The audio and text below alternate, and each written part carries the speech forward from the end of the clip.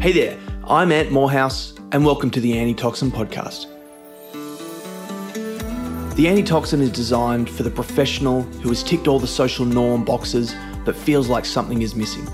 The entrepreneur at risk of losing perspective and the dreamer who wants to turn their epic idea into reality. Join me and my awesomely authentic and vulnerable guests as we explore how to avoid living lives of quiet desperation and instead aim to achieve what I call the triple crown of having a fulfilling professional life while doing some good in this world while having a hell of a lot of fun along the way.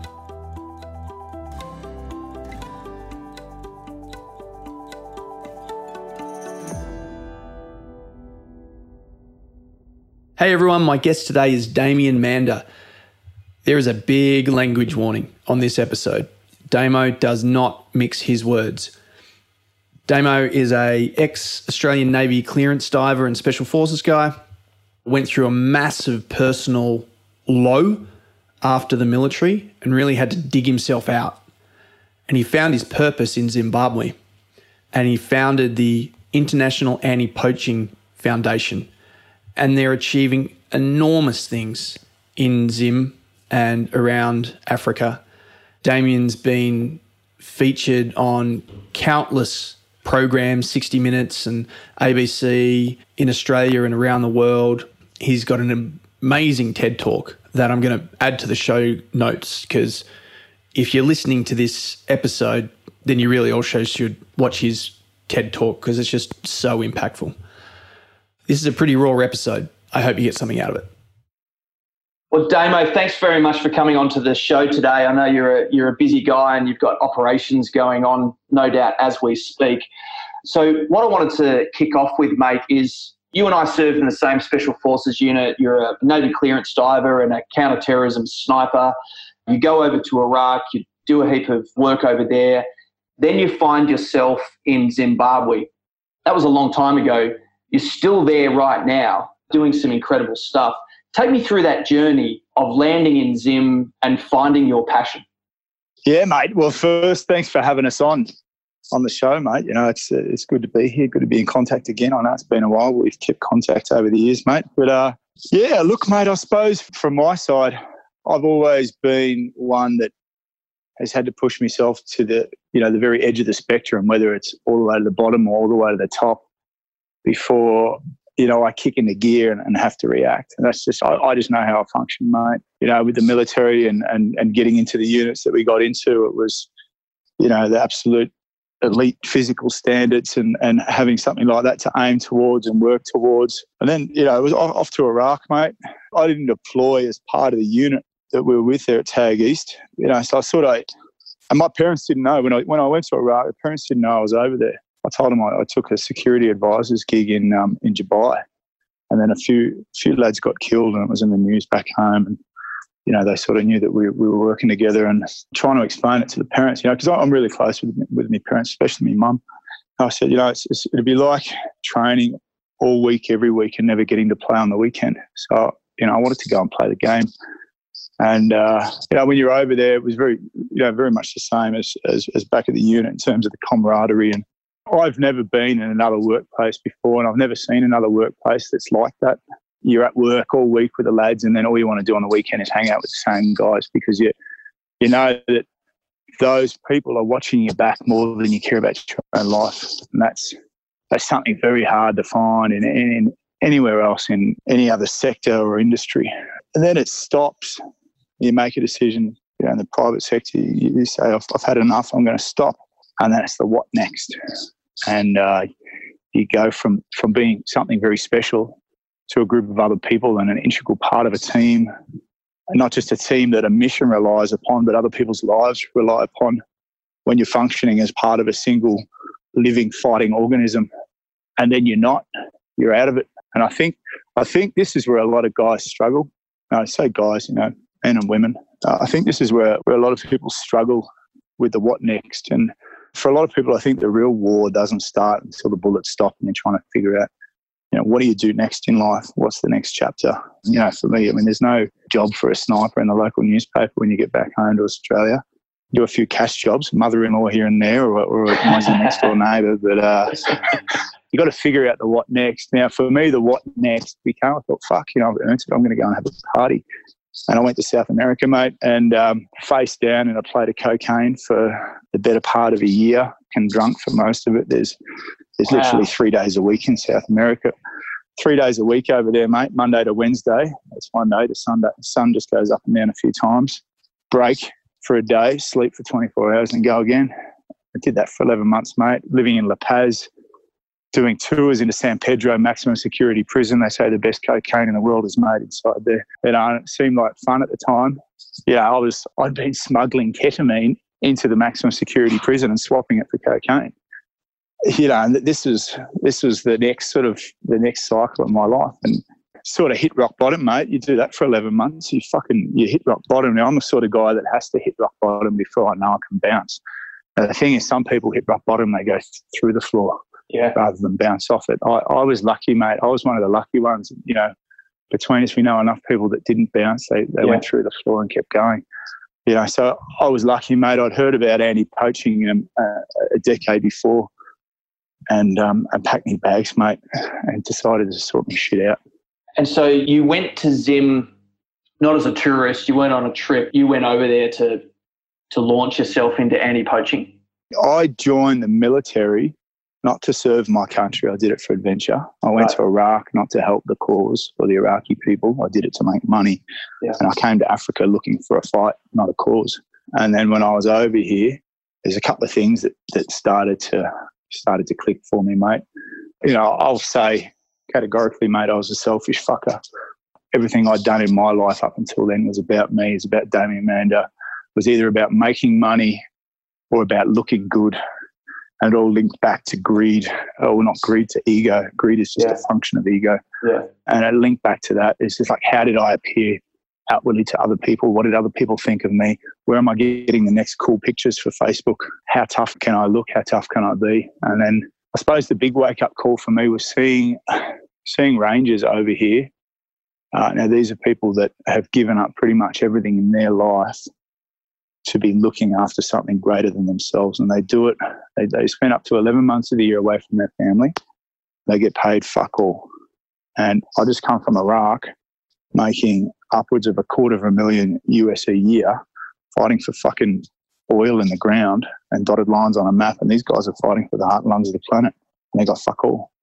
We get fucked up in northern Baghdad. We push a couple of red buttons and everyone's scrambling to come and help us, mate. These guys haven't even got a fucking radio to call anyone when they get shit out in the middle of the bush. Seeing that was a wake-up call for me, because I was over there trying to have an adventure on the back of their hard work, where they'd given up everything in their life. Now, that was happening in parallel with seeing what was happening with animals. And, I mean, I was a piece of shit, mate. The worst kind of hunter, the one that did it for fun, not even for food or anything like that. Just go out and shoot shit for the thrill of it. I don't know, mate. I don't know what it was. Maybe it's just retrospective, having Iraq behind you and all that. Maybe it was just getting a bit older and a bit wiser and having time to reflect. Maybe it was South America and bottoming out and just going, what the fuck is life about? Maybe it was a combination of all of the above, probably. But, seeing what was happening to animals and the environment over here, there was a couple of catalyst moments, mate, but the reality was it was probably a decade worth of build-up, shaping me into what I was going to become in the future, and not what, more importantly, who I was going to be. And I'd done reasonably well with real estate. Bought my first house at the age of just before my 21st birthday. By the time I left the military, I had 6 properties in Australia, had 2 in Dubai. And, if I was smart with my money, I didn't need to work for the foreseeable future. I made a decision in 2009 and started selling those properties, and put it all into starting up the International Anti-Poaching Foundation. 10 years on, we've trained hundreds and hundreds of rangers across Southern and East Africa, rangers that help protect over 5 million acres of wilderness, protecting millions of sentient creatures, millions of acres of natural forest. And likes of Dr. Jane Goodall as our patron and head of our advisory board, registered in 4 countries and growing as an organisation. It's amazing. And so when you first got over there and you started living the life of an anti-poacher, were you working with another organisation, or you just saw what was going on and thought, right, I have to start something, I have to create something to make this more impactful? If I've learned one thing in the past 20 years is that never a second is wasted on reconnaissance. I came here 10 years ago, mate, knew fuck all about Zimbabwe and thought this would be a really good spot for a white guy to set up a paramilitary training group, not knowing about the political background here. Look, we got off to a flying start and then we hit a brick wall, mate. One thing I didn't even seek out hard enough, or I just wasn't lucky enough to stumble across it. I didn't have good mentors here on the ground. I had a few people that were involved, but essentially in the eyes of a lot of people, and it's not like they all the industry here got together and sat me down at a big conference and said, Damien, thank you very much. We've been doing this for 30, 40 years, but you've arrived and you've saved us all. Very much the opposite, mate. That never fucking happened. It was very much a lot of friction with the industry over here. A foreigner coming over, we got a lot of media attention. Whether that's a good thing or a bad thing, I don't know. But, it rubbed a lot of people up the wrong way. And, in a lot of aspects, we're very much isolated. It's that isolation that pushes you far enough into a corner where you have to figure out, you either pack your bags and fuck off, or you figure out how to make it work. And over the course of the last decade, we figured out how to make it work. And how did you get... so you've seen just the amazing work that these guys on the ground are doing, giving up their entire lives to protect the environment, to protect these animals. You've realised that, you've hit rock bottom, and now it sounds like you get to a point where the adventure turns into a cause. How long did it take before you felt that, you'd built something that was making a tangible difference and all of the sacrifice was worthwhile? We got off to a very flying start here in Zimbabwe from 2009 to 2000 and actually I remember, I think it was the 5th of March 2012 when the Australian newspaper ran a story about so-called SAS spies operating in the country. That ran front pages of the newspaper here in Zimbabwe, and that wow. I pretty much lost everything overnight. Was accused of espionage. I was out of the country at the time. I was asked to come back by various intelligence agencies here and answer questions in relation to that. For 2 years, trying to clear my name. I was out of the country. I had a pregnant wife, no home, and I just lost everything that I'd spent the last decade working for. If that doesn't fucking wake you up, then nothing will. And, I could have packed my shit then and I could have gone and taken another job in Iraq, made some money back over the next couple of years. Could have got back into the military. That door was open. Could have done a bunch of things, mate, but I dug my heels in and said, fuck, I'm not going anywhere, because it wasn't about me anymore, and it wasn't about what I wanted to do. It was about what I could do. It was about the cause. We went from being an organisation that operated and focused on Zimbabwe to it forced us to become a multinational organisation. We registered in South Africa. We started a program in Mozambique. To fund that, we had to register in the United States, our biggest market sector, and we just grew, mate. We grew, we fucking took a turd and we polished it, mate. And so, mate, you know what it's like. You get a shit sandwich, fucking grab a corner and start chewing. And that's what we had, mate. And this is it. I mean, we're living in fucking backpackers in Kempton Park in a shitty part of Joburg with a fucking 1-month-old baby, trying to piece all this together and figure out the what next. We just built a home for ourselves in Zimbabwe. We had a growing business. We had a huge contract with the government, and all of that stopped overnight. When the chips are down, I think I actually loved that, mate. And I remember, you might know Dino, who we operated with, and we were in Iraq together. Dino was with us the first 4 years over here. Mate, we sat there. We sat there looking at a bank account. We had $2,000 left. Yeah. So we need to figure out how to fucking make this work. And I think there's nothing. We look at problems as, often we look at problems as a reason to be down or, fucking depressed or whatever. A problem is a challenge, and a challenge is a reason to get up in the morning. It's what kicks us into fighting gear. Okay. And I think it's what can bring out the best in us. If we sit in this autopilot phase where things are cruising, you've got the nice house, you've got the nice job, the 2.3 kids, the cars, whatever, you're going to get the Christmas bonus, you're going to the beach at Christmas and all that shit. And that's monotonous. I don't want that shit. I want the challenges. I want the risks. because with the risk they come rewards. And the rewards are far greater than living a life in fucking fourth gear, just cruising along. And I think that's built deep in our DNA because, hundreds or thousands of generations, that's what we had to do. And it's only been very, very recently that humankind has had the opportunity to sit back and watch television and eat popcorn and be fat, dumb and happy. And it's making us miserable. Yeah. And you are definitely the extreme example of taking a challenge and running with it. But, that sense of satisfaction, man, that's built into our DNA and you're absolutely living it.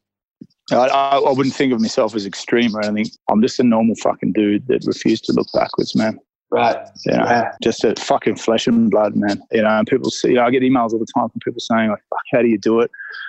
Fuck, I'd love to do something like that. I did it because I fucking carved it out of granite with fucking blood and sweat and tears. I never said no and I never looked back. I never said I'm going to fucking give up on this. And run me through, a day in the life for your people now. I'm going to attach some imagery, particularly I think there's an award-winning shot of one of your super hardcore female rangers, weapon, camouflage. I mean, this is, if anyone is listening to this and thinking that this is Damo and a team of people around laptops in Harare doing government liaison and raising money, I mean, it's the opposite to that. You are out there on your people now in particular, they're out there on operations all day, every day, fighting poachers, right? Yeah, true, man. We've got an operation going right now. Well, aside from the operations that are running, we have 24/7. We have a fairly big sting operation that should be going down this evening. And you're operating in 4 countries, right? Yeah, we're operating in Southern and East Africa, mate. Zimbabwe, Mozambique. And so give me a story. Give us something that will give those listening a sense of just what these people are up to and the impact that they're having on the ground to save some of the world's most endangered species. You never want to be sitting in autopilot. And we're within an industry here, conservation, that's had billions of dollars spent on it the past decades. And conservation and communities, or conservation is becoming increasingly militarised. We were asked in 2015 to take over a program in Mozambique and secure the eastern flank of Kruger National Park on Mozambique territory. Kruger runs up against the border there. Now, in the southern part of Kruger National Park is a third of the world's rhino population. And this rhino population was accounting for around 70% of rhino deaths each year. We went in there June 2015 and we set up a ground and air offensive against rhino poaching syndicates operating out of Mozambique. At the time, there were around 400 different organisations operating on the South African side of the border, but there wasn't one operating on the piece of land that separated most of the rhino poaching syndicates in the world in Mozambique and the highest concentration of population of rhino in the world in Kruger. We had 165 personnel engaged, 4 different government departments, helicopters, aircraft, bigger fences and more guns, spending $1 million a year securing that piece of land. And we essentially shut off poachers coming into southern Kruger National Park from Mozambique. It allowed Kruger to send their forces to their western boundary. And in 2016, for the first time in nearly a decade, there was a global downturn in rhino poaching numbers. Wow. Everyone thought that was great. I looked at it, I said, this is not the answer. It wasn't the answer because we were having a war with the local population. We were having a war and it wasn't sustainable. And this age-old cliche of winning the hearts and minds of the community, we couldn't have been further away from that. It made us look at a different way to do business, and this is an industry that's dominated by males and men in a counterinsurgency theatre. We tend to have one thing on the mind, and that's countering insurgents. This was at around the same time that we were reading an overwhelming body of evidence and amount of articles saying that empowering women is one of the single greatest forces for positive change in the world today. Now, you and I both know that women in our units were probably the last thing we fucking wanted back in the day. And I can speak from when I was in the Navy with the divers. We actually put a hand up and said we'd like to make our entrance standards harder so women can't get into these units. This is in a study done with Wollongong University. I've gone on to build a career across 3 continents by bringing fairly hardened men to the point of breaking and then rebuilding them into what we need on the front lines. Women never featured in the equation. Yep. Didn't want them in the equation. Early 2017, I read an article in the New York Times, and it was about the US Army Rangers putting women through US Army Ranger training. That spiked my interest because in 2007, we got hit up in northern Baghdad there, and it was US Army Rangers that came and pulled us out of the shit. So had they not come there that day, I don't know what would have happened, but it fucking wasn't looking good. So I sort of put 2 and 2 together. I was thinking, well, if women can now be part of this US Army Ranger units, why can't there be Rangers out here on the front lines where men outnumber women by around 75 to 100 to 1? And if other industries are progressing by up through the ranks and into management positions, then us as an industry here have spent billions of dollars and we're still talking about animals going extinct. Maybe there's another way to look at things. August 2017, we sat down with the chief and the councillors and the local government representatives in a very patriarchal society, said we want to put a group of women through training and deploy them out here to protect this abandoned trophy hunting block in the lower Zambezi ecosystem, one of the largest elephant populations on the planet. And they said we were crazy. They said it wouldn't work. They said, we're not going to give you a full training course. We'll give you 3 days. They gave us 72 hours to put these women through training. And basically that was 72 hours for us to prove to ourselves that this wasn't going to work. When we put the recruitment call out in the local communities, for no other reason than, fuck, I'm an Aussie, mate. We're always fighting for the underdog. If we were potentially going to give out jobs here, then let's give it to the people that need it the most. Yeah. So we put the call out. They were all victims of serious sexual assault, domestic violence, AIDS, orphans, single mothers, abandoned wives, the ones that were doing it the toughest. And we started training, putting them through the 4 pillars of misery: to be hungry, tired, cold and wet. You know what it's like, fucking selection training, just beasting them. And mate, halfway through day 1, we knew we had something very special. They're fucking tough. We don't want glowing CVs. We want scrappers, mate. We want the ones that knows exactly what it's like to have to fight to survive. And that's what these women were. And then the responsibility very quickly shifted from them having to prove to us that they were worthy of being trained to us having to build a training team that was worthy of deploying them on the front lines. That was about 18 months ago now. 98 arrests they've made. They've shattered the stereotypes of what anti-poaching and conservation should look like on the ground in Africa. The model is being rolled out in Kenya and other areas of Zimbabwe as we speak.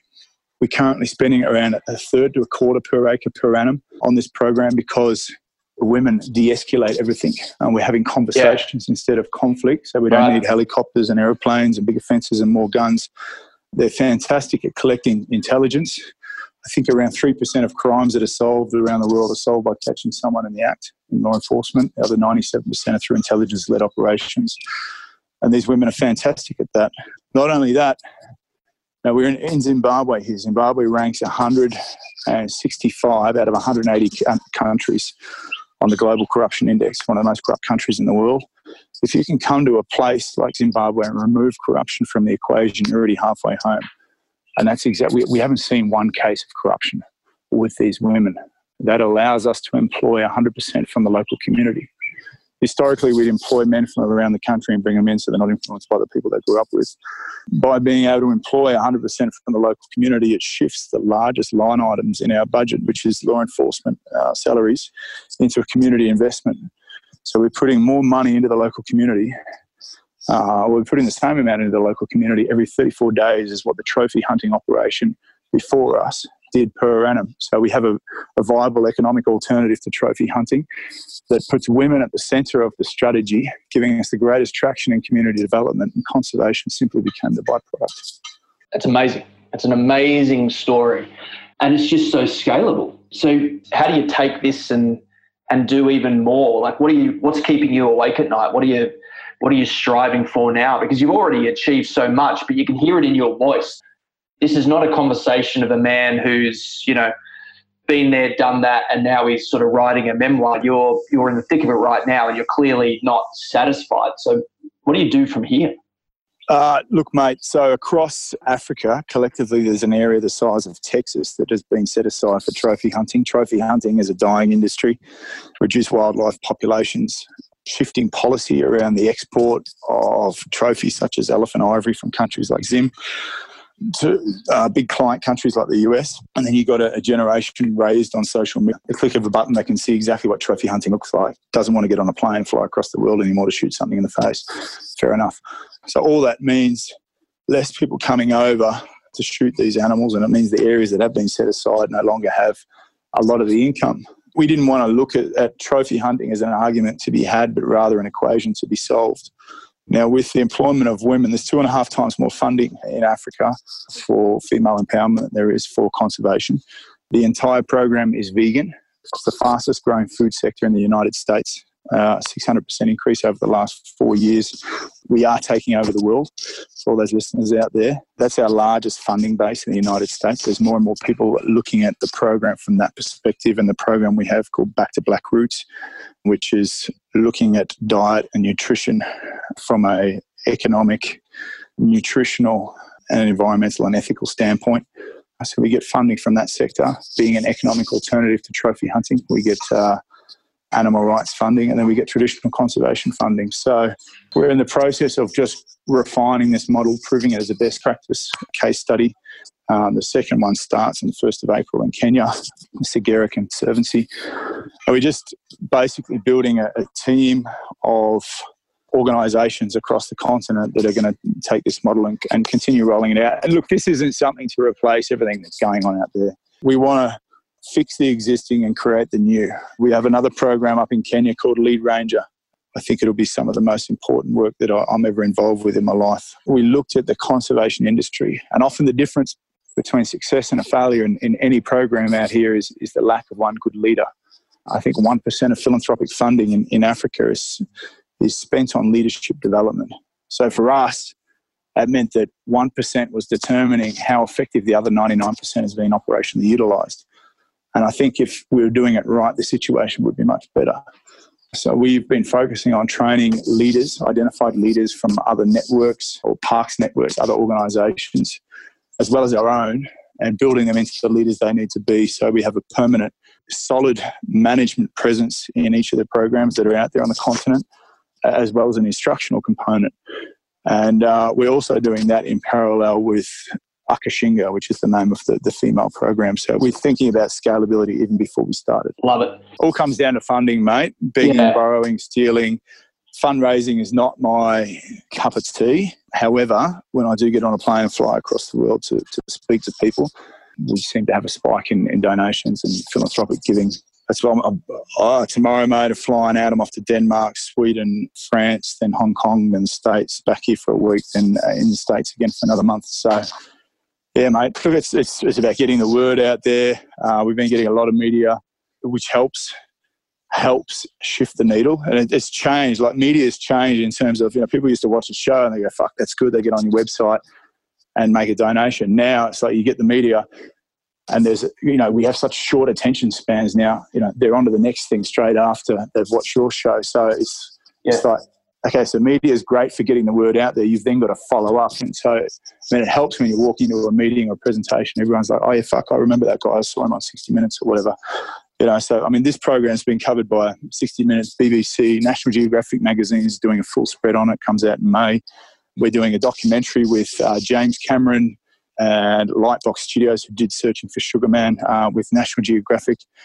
So there's good media coming here, but it's the follow-up and it's just a constant presence, mate, being out there. And that's just, about dealing with evolving insurgencies. We're just dealing with an evolving market space, and the principles in warfare are the same as in business.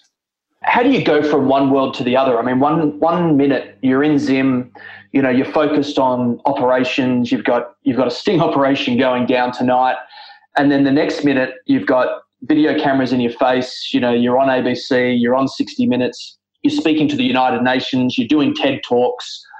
How do you not explode, I guess, going from that one world to another so rapidly?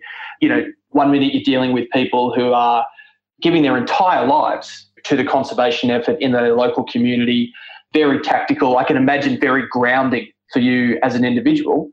And the next you're in Manhattan at a black tie event, raising money. Such a contrast. Very simply, mate, you build a very good team. And in any of those aspects of the organisation, I'm not the common denominator. Yep. Okay, we've got a good team that looks after fundraising. We've got a good team that looks after back office. We've got great project managers.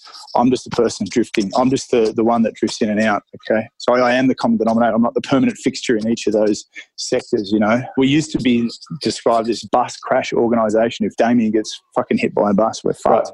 Right. And that maybe, you know, review how we operate as an organisation. You know, well, okay, we would be fucked. What would happen here to this legacy we're trying to build if we haven't got a team to carry it on? And so it's slow, it's hard, it's a lot of heartache in bloody hiring and firing, mate. And, you know, we do fire more than we hire. Mm-hmm. You know, but when you get a good team, mate, there's nothing that can replace that. You know, and I had this conversation with someone that left the organisation recently, and I said, look, in the military, things are done very differently, and they're done very differently to how we do things in a corporate world.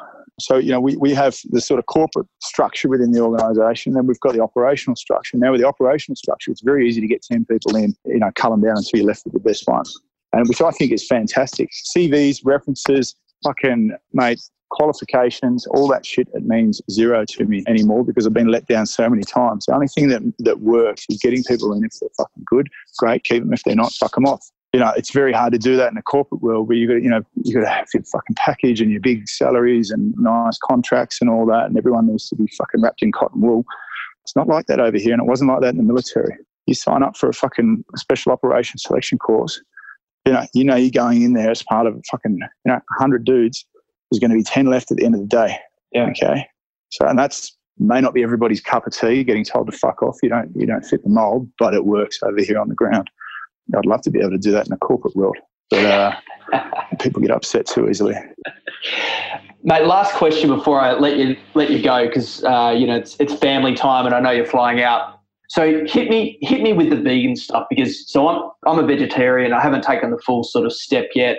I know you're really passionate about it, and you're creating, you're part of a big movement, and in many respects you're ground zero to the impact. And what I love about the way you talk about it is that when people think vegans, they think about a wafy, thin, liberal arts student reading philosophy, in the inner city suburbs. But you're a big, tough guy, no bullshit, and you're on the front line of this whole conservation movement. So what does veganism mean to you? And it sounds like the way you're talking about it, it's where we're going. It's where humanity has to go to, because there's no planet B.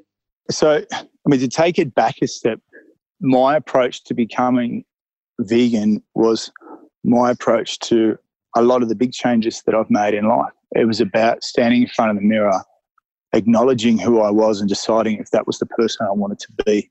And if it wasn't, what was I going to do to change it? And that's a very fucking confronting thing to do. And not many people have the balls to do that. We're creatures of convenience. We don't like to step outside our comfort zone. And look, our biggest critics are ourselves, hey? Our biggest critics are ourselves. If you can't answer your own big questions, man, then, who are you? And it's a fucking difficult thing to do, mate. It's a difficult thing to do. But, I would say going vegan was probably the best, most liberating decision I've ever made in my life. To give you the chronological rundown, I started, from the hunting days to being over here, wandering around the bush for 3 or 4 years, protecting one group of animals, getting in front of cameras, standing on stages and asking people to help, support that. And then going home at night and cooking another group of animals. I knew that I was full of shit. There was a transition stage, and part of that transition stage was violent internal opposition. This is not something I'm ready to do. This is not something I want to do. But the decision became bigger than me, because ultimately, mate, I was paying someone else to be an asshole to animals. I was paying someone to do something that I wasn't prepared to do myself. And I didn't want to be that person anymore. I didn't want to fucking be that person. I'd signed up to start this organisation because I wanted to help things that needed to be helped, and I wanted to protect things that needed to be protected, and build teams that did that. And, mate, fucking patrolled 23 hours in the day out there, 7 days a week. If I came home and spent the other hour eating meat, it would just fucking deleted all that good work that I've just been doing all day. Because, mate, like us in conservation, I think conservationists should be driving a vegan movement, a plant-based movement. People get involved with conservation because we either love animals or love the environment, or a combination of the two. The meat industry is the single greatest negative impact on this planet environmentally. It's responsible for the death of over 100 billion sentient beings every year. You know, animals that have the same capacity to suffer as a cow or a rhino or an elephant, whatever it may be, a child. You know, just because we put ourselves at the top of the food chain, it doesn't mean we have the right to determine what level of suffering is acceptable for all other sentient beings to endure. Yeah, it's about walking the talk, mate. It's about fucking ripping all the layers off, mate, and standing in front of the mirror and saying, is this the person you want to be? And if it's not, then fucking change it. And that goes for anything, mate, not just your diet.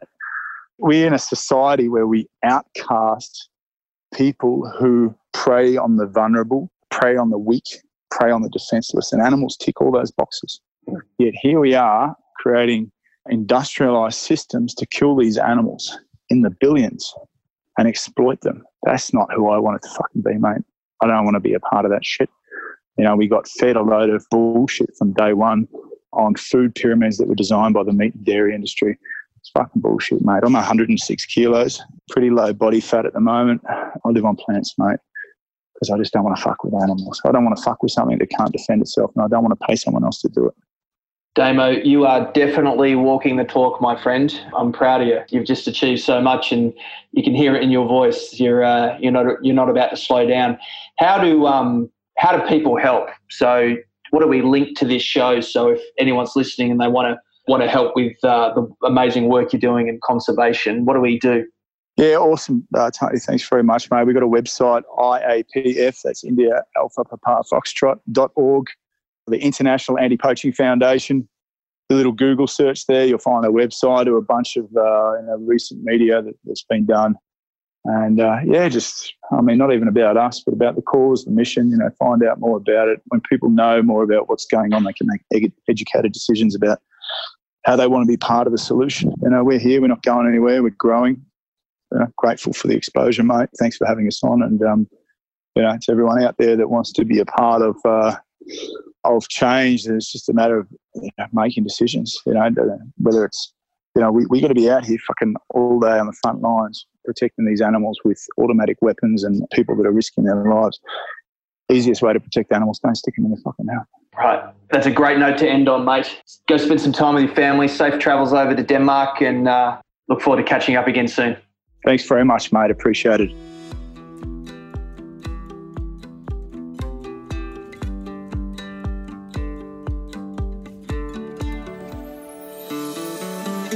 Well, that's a wrap for today, everyone.